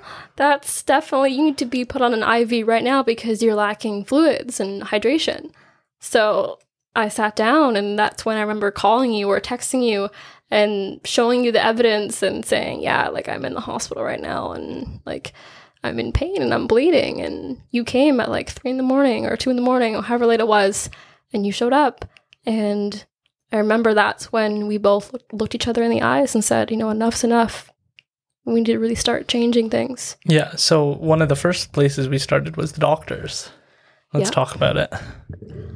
Yeah, the doctors, my doctor was okay in some ways, but he didn't give the service and he didn't give the time that Johnny does at Beyond Nutrition, which is where I really felt understood the most, was when I was talking to Johnny, because he treated me like I was a human being and he listened to me talk and talk and talk. And my doctor, you'd have to schedule certain times and you'd have to schedule only a certain amount of times to talk with him. And, that was very frustrating. And you couldn't come in with me, and that was frustrating because you didn't get to be a part of the conversation, and that was draining. And, I'd go to different specialists and he'd refer me to a urologist, and that didn't work. And they thought that, maybe I have a kidney infection, and it came out to be that I did have a kidney infection when I was bleeding, but after I stopped bleeding that one time at the hospital, they thought that I just had, a bladder infection or a kidney infection or a UTI, and I had the same diagnosis over and over and over and over again. And then that's when I got diagnosed from my doctor with the cyst, and that's when I got the surgery done at Abbotsford Hospital. And I thought, okay, this is going to be over. This is all going to be done, and I won't have to feel this pain anymore. And then after the surgery, after I was done, I felt a bit better, started to have my life come back into order a bit. And then again, more symptoms, the same symptoms, not bleeding, not to the point where I was in crying in excruciating pain, but to the point where, it was immobilizing. I couldn't move some days, and I still feel so tight in my stomach and in my bladder again, and I'm like, oh, not again. What am I doing wrong? And we were on the probiotics, and we were starting to move in a positive way with the probiotics. And I thought, okay, come on, this has got to work. And now, even to this day, I'm still battling episodes, but it's not to the point where it's every day anymore. It's the probiotic has helped me live my life to the best way I can live, where I don't have to sit and feel uncomfortable anymore. I don't have to cry. I can get good sleeps. I won't be up in the middle of the night. My moods have changed dramatically, and so my doctor, in some ways he did what he could. Wasn't the best in my opinion, but things started to really change and turn around dramatically once you got me in to see Johnny. And things looked up for the better, and we started doing more research, and the oil we introduced was really, really, really useful as well. And that's helped because we use it in smoothies, and the diets changed. So all those steps have really helped me turn around my health. Which is surprising, because if you talk about natural health to a lot of people, it's nonsense. It's not reliable yet. You'd gone to the hospital, your doctor, a urologist, I think one more person, but I can't remember what other specialist you would have seen. Oh, it was the naturopath that I was supposed to see. Okay. No, I thought you saw one more. It doesn't matter. But you went to all these people, no cures. I remember you were on medications you wouldn't take because they made you feel uncomfortable. They affected your body in certain ways, and they didn't work. So there were a lot of limitations there. Then you go to a natural health store, and all the products start working. And I talked to Johnny about this, but it really turned a lot of things around, because I remember during all of this, you're trying to make this decision between going to university. And you're like, I can't even know whether or not, if I go out for dinner, whether or not I'll be able to stay. Because you kept needing to go to the bathroom in those moments. And obviously at dinner or when you're out, you don't want to have to go 7 times in 30 minutes because it keeps feeling like it needs to happen. And you were like, I can't go to school like this. I can't sit in a 3-hour class like this with this feeling of needing to get up. And those things started to turn that around for you. Yeah, they did. And once I started to feel more positive in my headspace and in my physical space again, things started to look up in different ways where I never thought they could have before. And when I was in that pain and those feelings of urgency, that's why when I have episodes to this day, it brings back that trauma. And I think it is like a form of trauma because it's your body, you know, and when you go through physical body pain, it messes with your nervous system. You know, it does. And it messes with your psyche because you're so tense all the time and you're constantly like clenching and your teeth are grinding and you just feel so uncomfortable all the time that's going to do some damage over the time, right? And going through surgery and taking medication and those things alter your chemistry over time. And so it was really hard for me to adjust to that. And then once we started to figure out it was natural health that we should be targeting to and investing in, we realized that this is a hell of an investment, that it's not a waste of money. It doesn't matter if it's $30 for a bottle. I'm going to do it because it's my health. And that's where if I didn't have this health circumstance come up the way it did, when it did, I don't know if I'd be this person that I am today. You know, I wouldn't probably be interested in probiotics. I don't think I would even know what it is. And I thank Johnny for that because now I know what probiotics are. I know about the microbiome. I know that those things are useful to feed your gut because your gut is essentially like another brain. You know, it pretty much is the brain. It sends signals to your brain. So it's very important to take care of it. And that's all through the experience of going to Beyond Nutrition and talking to him again and again and again and trusting and putting my faith in him. And yeah, it was scary because, like you said, most people think, oh, natural medicine, like, yeah. And, you know, people have, you know, myths and things like that about it. But honestly, the natural way is to go because the food that you eat matters. You know, the meat that you eat matters. Even if you don't eat meat, you know, you have to be careful on what you eat because everybody's different, you know, and that's the thing is that it's not going to work for every person the way that one person does it. That's not the goal. You need to find what works best for you. Absolutely. And you notice the difference and you haven't had to go back to the doctor for this. So you know that they did something. Whatever the probiotic's doing, whatever the oil is doing, it's doing something that your body needed. And now it's addressed. Yeah, and I don't even care if it's half placebo or the rest actually works. I don't care about the ratio. I just care that it works. Yeah. And that's the most important thing is that what works for me is going to be different than what works for you. But, you know, the science is there though, regardless if it worked for me or not. The science is still there to support that probiotics and certain oils and supplements and collagen and things like that and chaga and mushrooms. Like they're all beneficial, you know, and of course they can all be bad to a certain degree, depending on how you use them or how much you use them, but they're still important. And you shouldn't let that scare you because someone else may have a different experience or a different review. That doesn't matter. You have to look at it holistically and look at the bigger picture and say, okay, well, how much am I willing to invest in myself? And that comes from having confidence in yourself and having self-love. You know, you have to want the best for yourself in order to give yourself the best. And if you're not there, you're going to continually fall off every time. And you're not going to prioritize your health and you're not going to prioritize your mental health. And you're going to become so detached from that reality that things are going to start occurring in your body that you never thought would. And the body's a very interesting temple because stress and environment and where you work and your partners, people who you surround yourself with matter and they all contribute to your physical and mental health. Absolutely. So moving forward, what is the drive for the psych enthusiast? What would you like people to get out of it moving forward? Not just today, but in general, what is the ethos of the psych enthusiast? Well, I want people to understand that psychology is more than just the science of, like I said, like, you know, the brain and things like that are very complex. It's about, you know, trying to be a better person to yourself, to other people, figuring out where you came from and who you are today, how that impacted you and your parents and divorce and things like that. Like things that occur that are out of your control are usually what really tends to interest me because I find that the more and more that people are not in control, they become different people. And so with saying that, I want this page to be a place where people can feel like they have control.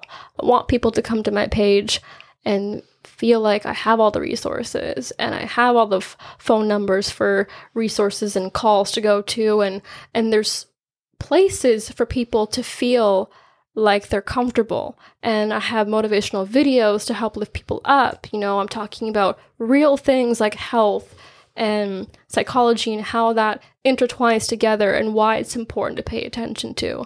And so really the research aspect of this is essential because, like you said, you can critique how I phrase things all you want, but the research is there. And that's the importance of it, is that you need to understand that psychology is everything in life. It affects everything.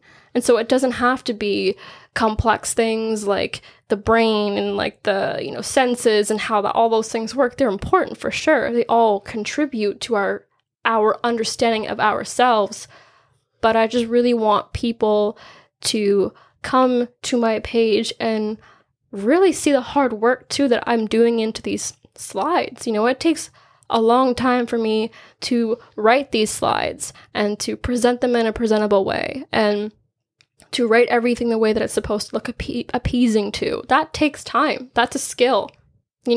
People underestimate that, I think, a lot in the social media aspect, in that little world of the media. I think people tend to overlook all the hard work that it takes to get there. And I had to be willing to do it. And I want people to see my hard work, and I want people to be encouraged by that and to go to me to feel uplifted and to go to my page. And maybe they're dealing with depression and they want to know more about depression. So I'll have a video about depression. I'll have a video about certain disorders. So you can learn and you can try to understand yourself more through my page.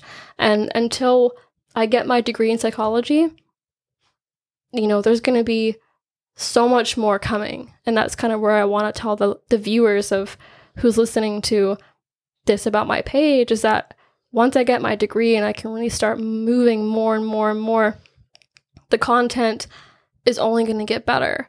And right now I'm just starting out. I'm trying to figure out what people like. I'm trying to figure out if what I'm doing is useful for people.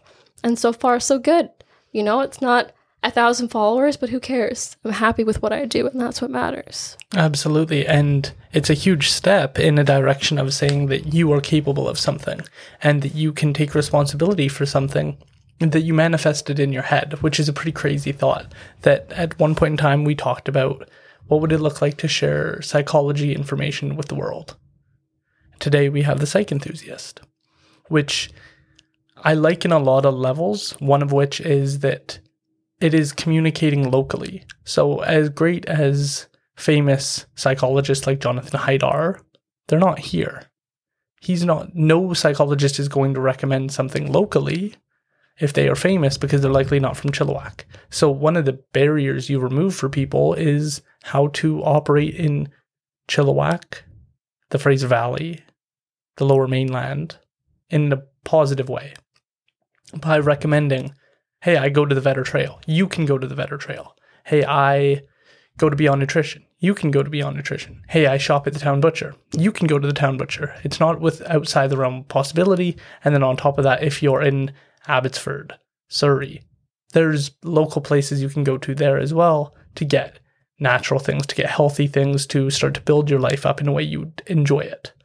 Exactly. And so, yeah, like you said, that's a really good point about keeping it local matters to me as well, because sort of with the podcast that you're doing right now too, is I want to be a role model to some people too. I want to be able to give Chilliwack this page of resources and of information. And that's just all I want to be. Is I don't want social media to think that I'm just here to rant on about my opinions, and I don't want to cause controversy. I just want people to think that psychology is fun, and I really want to do it in a way where it appeals to all ages and any groups of people. I don't want it to be just tailored to one sort of person. I want it to be something that is unique to everyone and that they can take away from. And like you said, it's all come from my head and of the feelings that I've felt and the experiences that I've been through and that I know of my friends have been through and what you've been through. And all of that is combined into me and my page. And that's what makes me unique is that I don't want anyone else to be in charge of it. I want to be in charge of it because it's my vision and it's my perspectives, right? It's my page, and I get to be able to be creative and go outside of the boundaries as much as possible. And I don't want to be like every other self-help book or every self-help Instagram page. You know, I don't want to be like everyone else. I want to be different. I want to bring something different to the table. And that's what I think my page offers. Well, and it offers that on different levels because personally for you, it's going to pay dividends. You're learning how to market information prior to getting your counseling degree or psychology degree. And so you're already learning the skills of how to communicate with the public through these mediums before needing to do it, before you need to start to have money coming in based on this. You can make your mistakes now, and they're not that expensive. If you post something and you're like, this isn't working, you can learn from that and then just remove that style and keep the good things. And on top of that, you're building a following. You're building connections with people. People will reach out, ask you for advice, get guidance on how to live their life better, and you can open those doors for people. If people are sick and tired of being sick and tired, they can come to you. And the things you're doing for yourself worked for you here in the Fraser Valley. And so that's possible for other people. There are 80,000 people in Chilliwack and like 130 in Abbotsford. That's lots of people to start with. To try and build people up. And the act of trying to build them up and help people address their lives is exactly what a role model is. A role model is not just a nice person that's friendly. That's a naive person because they haven't experienced the world. You have had the health problems. You have had the childhood trauma. You have felt alone and misunderstood and lacked role models. And you're here today, a university student, working hard, trying to connect with people and trying to build them up. Despite all the things you've been through, you still want to make people's lives better. That's a role model. Exactly. And the role model also has to be an example for other people to look up to. Like, you can't say that you're all about health and you're all about psychology and then you don't apply it to your life, right? You have to be able to embody what you preach, right? So I try to make sure that when people come to me or when people watch my page or my videos and follow me, I want them to know that they're investing in me and that they're trusting me to give the good information, and that they can know that it's not about opinions or feelings. It's about the truth and about what I've experienced. And that's where I want to bring in that, widespread of opinions from different scholars and like Jordan Peterson and people like David Goggins. And those people are all people who have inspired me and you. And I want to incorporate those in my page so that people can know that reflects me. And it's not just because I want to boost Jordan Peterson up. It's because he also reflects the way that I think, and he's changed my life, and he's changed your life. And so is David Goggins and Joe Rogan, and all those people have literally inspired us to do what we're doing today. Yeah. So that's something to not also forget too. And respect that, what they gave you and the benefits they offered you. Because one thing that both of us are doing right now is listening to a biblical series on, neither of us have a strong religious background, but we're listening to a biblical series by Jordan Peterson on the story of Adam and Eve, the story of Cain and Abel, and the story of Noah and the flood, and how these apply with psychology and with a psychological perspective on them. And that's impacted me in major ways, because the story of Adam and Eve being put into a psychological perspective is that the first individuals on earth ate from the knowledge of good and evil and were cast out of the Garden of Eden. And that's us. We're conscious now. We're trying to figure it out. We know what good is and we know what evil is, even broadly. We understand what those things are deeply within us. And we're almost all ashamed of the times we've chosen bad in a sincere way, where we've not wanted the best for ourselves and we've made a decision that harmed us. And then with the story of Cain and Abel, it's this idea that there are two ways of being in life. Cain, which is he made the wrong sacrifices, or he didn't sacrifice enough, and he's unhappy and he's mad at God. And then Abel, who made all the right sacrifices and is happy and is loved by God. And then Cain kills Abel. And it's this whole idea that people who are frustrated and feel like they have been given a raw end of the deal get angry and take it out on the world. That's the Columbine killers. That's Nazi Germany. That's Maoist China. We've acted that out. We know people act that out and what it occurs. And it scares us. We watch movies about it. But there is a way of being in the world where you make everything worse. And you ruin everything around you.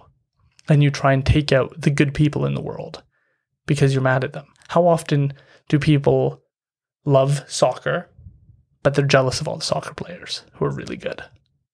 Because you're destroying your own ideal. You're taking this thing that you look up to and you aspire to be the best soccer player in the world.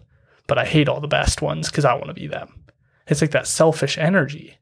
And there's so much psychologically there that nobody ever thinks about or puts it into that lens. Because the last one I'll talk about is Noah and the Ark. And this idea that if there's a flood and a flood has occurred, you weren't prepared for it because it flooded. And those floods happen all the time. The other day, I can't find my car key. And that's a problem. That's a flood. I didn't have a spare ready hanging up on a hook. I was ill-prepared to lose a key. And that wakes you up to the reality I wasn't ready. Because if I was ready, it wouldn't have mattered. And there wouldn't have been a flood. I would have had the key ready to go. Well, and that's how you all approach things, right? Is that you need to start to approach things from tragedy always occurs. You can't escape it. So how are you going to deal with it? How are you going to move forward? How are you going to deal with those realities around you that happen every day? You have to be able to be equipped for them. And when you're not, you should be grateful that you had a chance to start again, because what if that chance was your last chance? You know, and when you lost your keys, for example, about how you approached it, that's what mattered. You approached that fairly well, considering how most people would react in those moments when you had to get up for work and you knew you were late for work and everything else in the morning was stressing you out, and fair enough. But I mean, yeah, humans are prone to stress. Yeah, humans can do very bad things, but we can also make a bad situation better if we choose to. Or way, way worse. Exactly. But that's what it means to be human, right?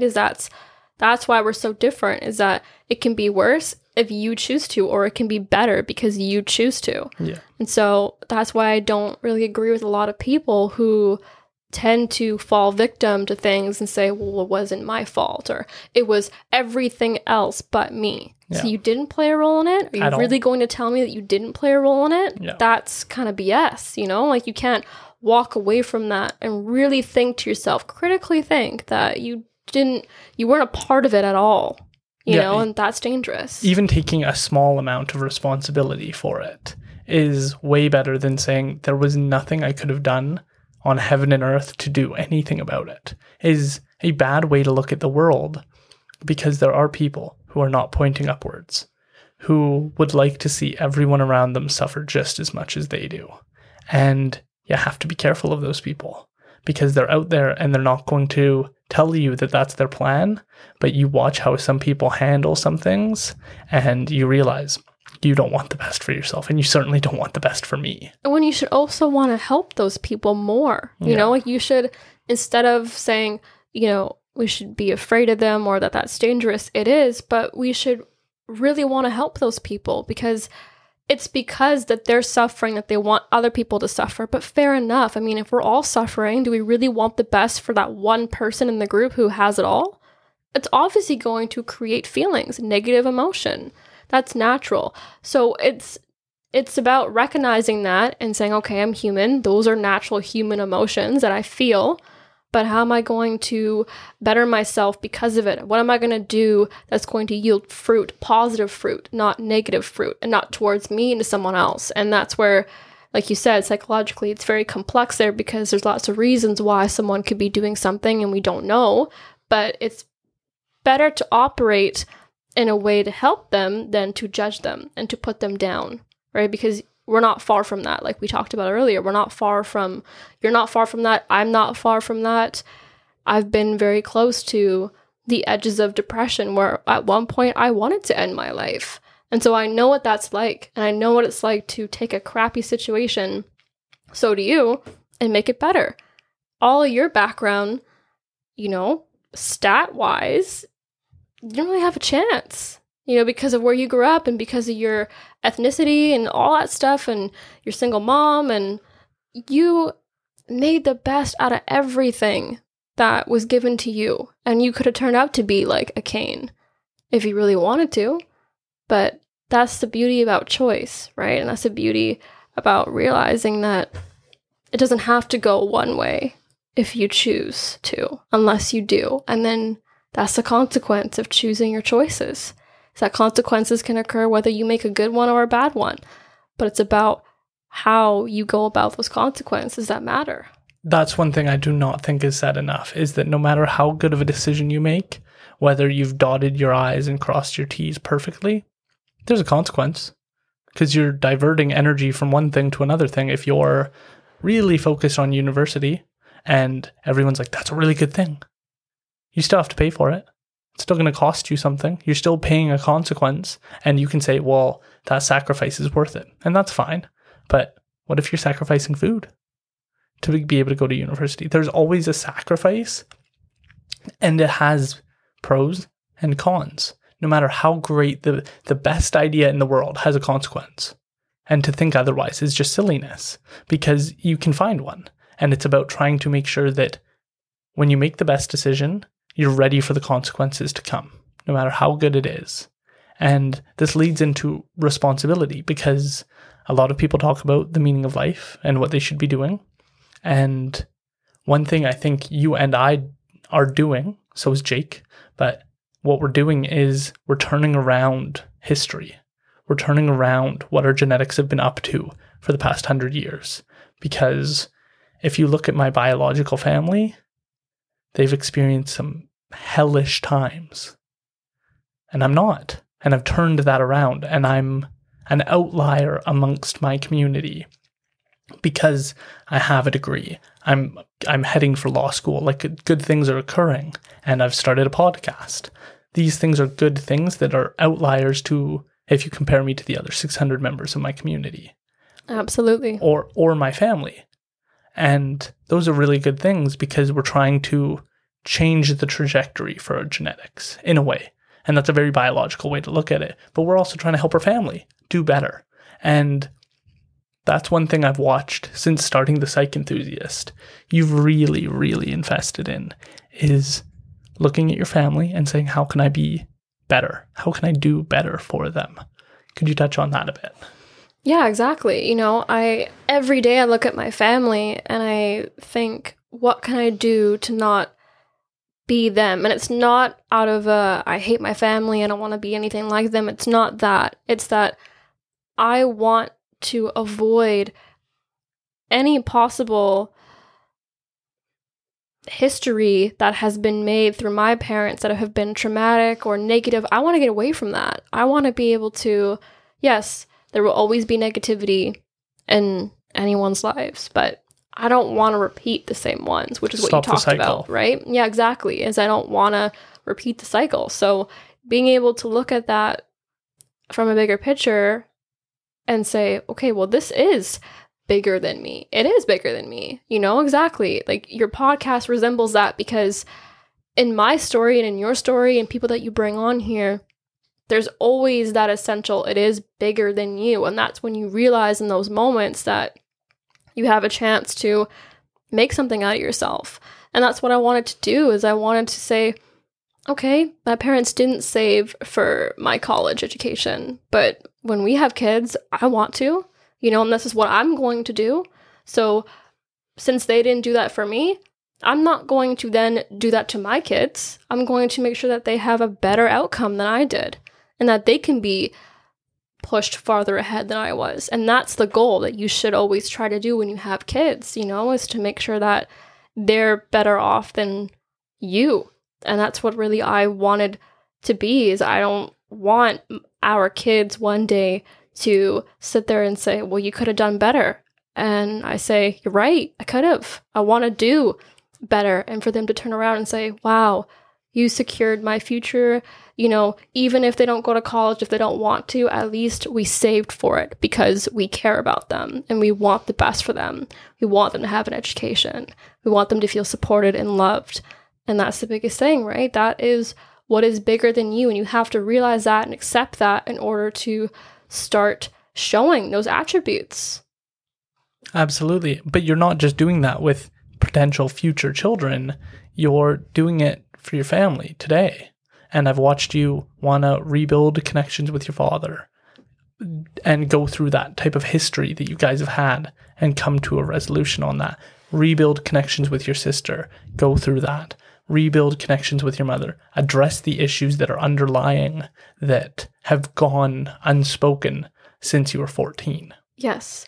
Yes. And with those in particular, I really did want to find a way to make things better because I knew what it was like to be down and not have anyone believe in me. And when I thought about repairing my relationship with my father and my mom, you know, I thought, sure, I could be spiteful. I could be vengeful. I could be malevolent. I could be evil if I wanted to. They're all possibilities.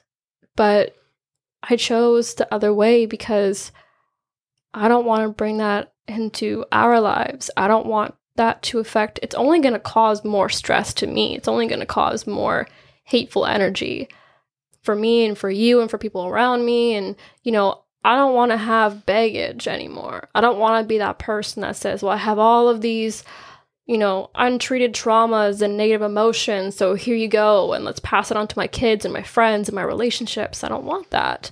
I want to be better. And so I think it's because I got to see that there was a way for me to improve personally in my life, that I got to realize it's possible for anyone. If I can do it, someone who's been through in my circumstance, my situation, if I can do it, then maybe I can show a little compassion to my dad. And maybe I can look at things more holistically and say, well, how did he grow up? You know, how did my mom grow up? How did my sister grow up differently than me? You know, what am I missing? And that's the most important thing, even about being a psychologist or a counselor, is that you have to look at things from the bigger picture all the time. And you have to put aside your own feelings and say, okay, wait a minute. You know, I know that this is stressful and I'm angry, and maybe you have all the reasons to be. But it's always better to be kind, and it's always better to be on the side of compassion, because you just don't know what someone's going through. And that is more relevant in today than I think anything else, because, you know, even with this whole COVID-19 pandemic and everything else that's going on in the world, you know, it's always been a scary time. It's always been stressful. It's always been unknown. It's always been this way. It's just now it's becoming more in our faces because things need to stop repeating themselves. Something needs to change. And I want it to be that change for my parents. And I had to be the bigger person in order to heal and to want better for myself. And if I didn't do that, then I would just be resentful, like my mom was to her mom, and like my dad was to his mom, and so on and so on and so on. And that doesn't get you anywhere.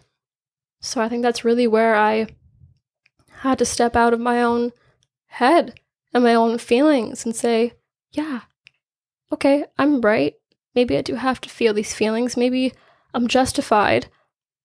But for a moment I am. Not forever. Because those feelings will change. And if I mess something up in this moment for how I feel right now, it's probably not going to be worth it. Yeah, that's absolutely fair. And the other question I was going to move forward on was university.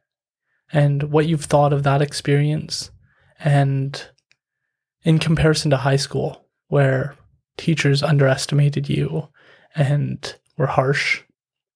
What is it like now?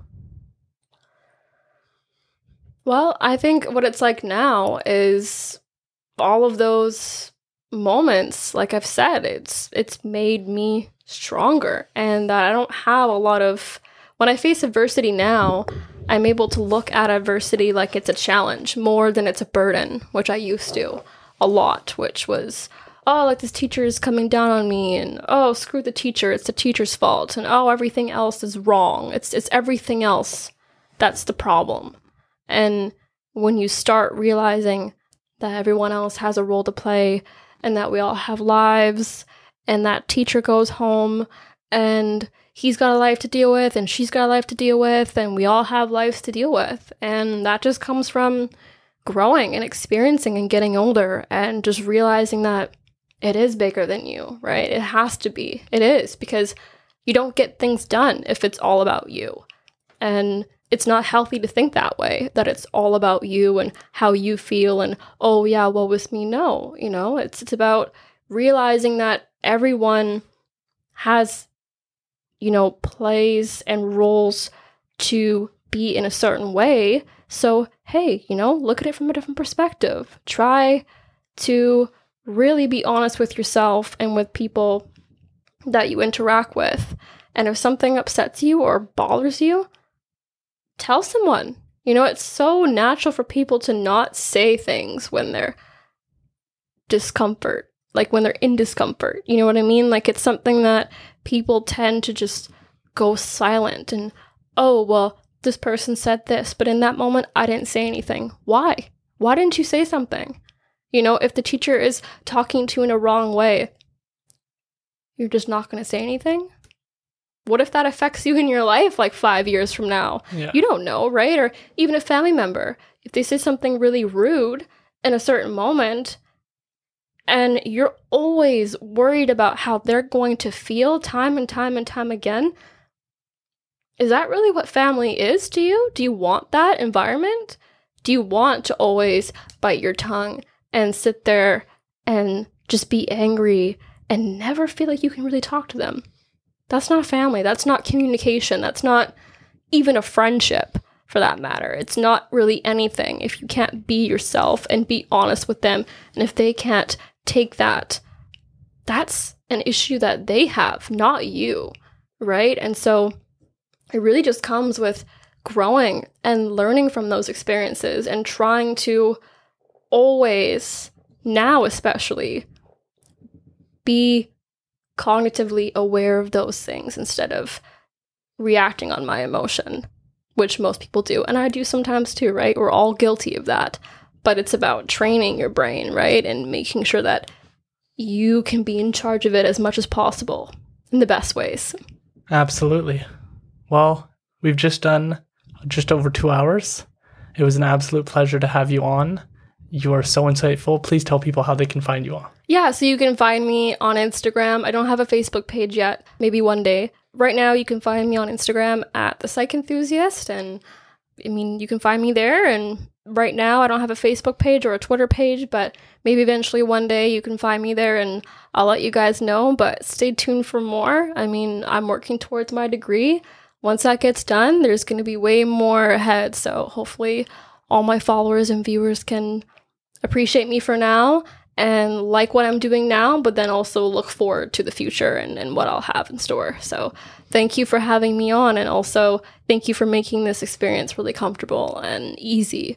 I was obviously nervous, and it's natural going to a podcast, right? For sure. It's definitely something that talking when you're in front of a camera and talking to someone else and watching what you say, it's a very hard thing to do. So I appreciate you and how well you've been able to host this podcast. So thank you. Awesome. Well, it was an absolute pleasure to have you on. You're incredibly insightful. Most importantly, I love you so much, and I'm so glad you came on. For those of you who don't know, Rebecca is my partner, and I could not be more proud. Thank you so much for listening. As always, you can find us online at Bigger Than Me Podcast. As you know, we care about small businesses within our community, and we're trying to build them up. I thought we could switch it up today and discuss places to eat in Chilliwack. First, we have to talk about Shandar Hut. Their food and service is absolutely amazing. Our favorites are their buttered chicken and Makani prawns, but I'm sure everything on their menu is absolutely delicious. They are located on Young Road in Chilliwack and can be found at shandarhut.com. Give them a try today. Second, if you are thinking breakfast, you have to try the Corner Nook. They have classic restaurant vibe with high quality food. Their hash browns are just absolutely fantastic. They are right in the heart of downtown as well. They can be found on Vetter Road. They are open 7:30 to 2 every day. If you're thinking breakfast, think the Corner Nook. Finally, I'd like to mention Bubba's Big Bites. If you want to try Flavortown, go to Bubba's Big Bites. Their menu is online, and they are one of a kind. They can be found on Vetter Road in Chilliwack. I highly recommend. If you want a meal of a lifetime, go to Bubba's Big Bites.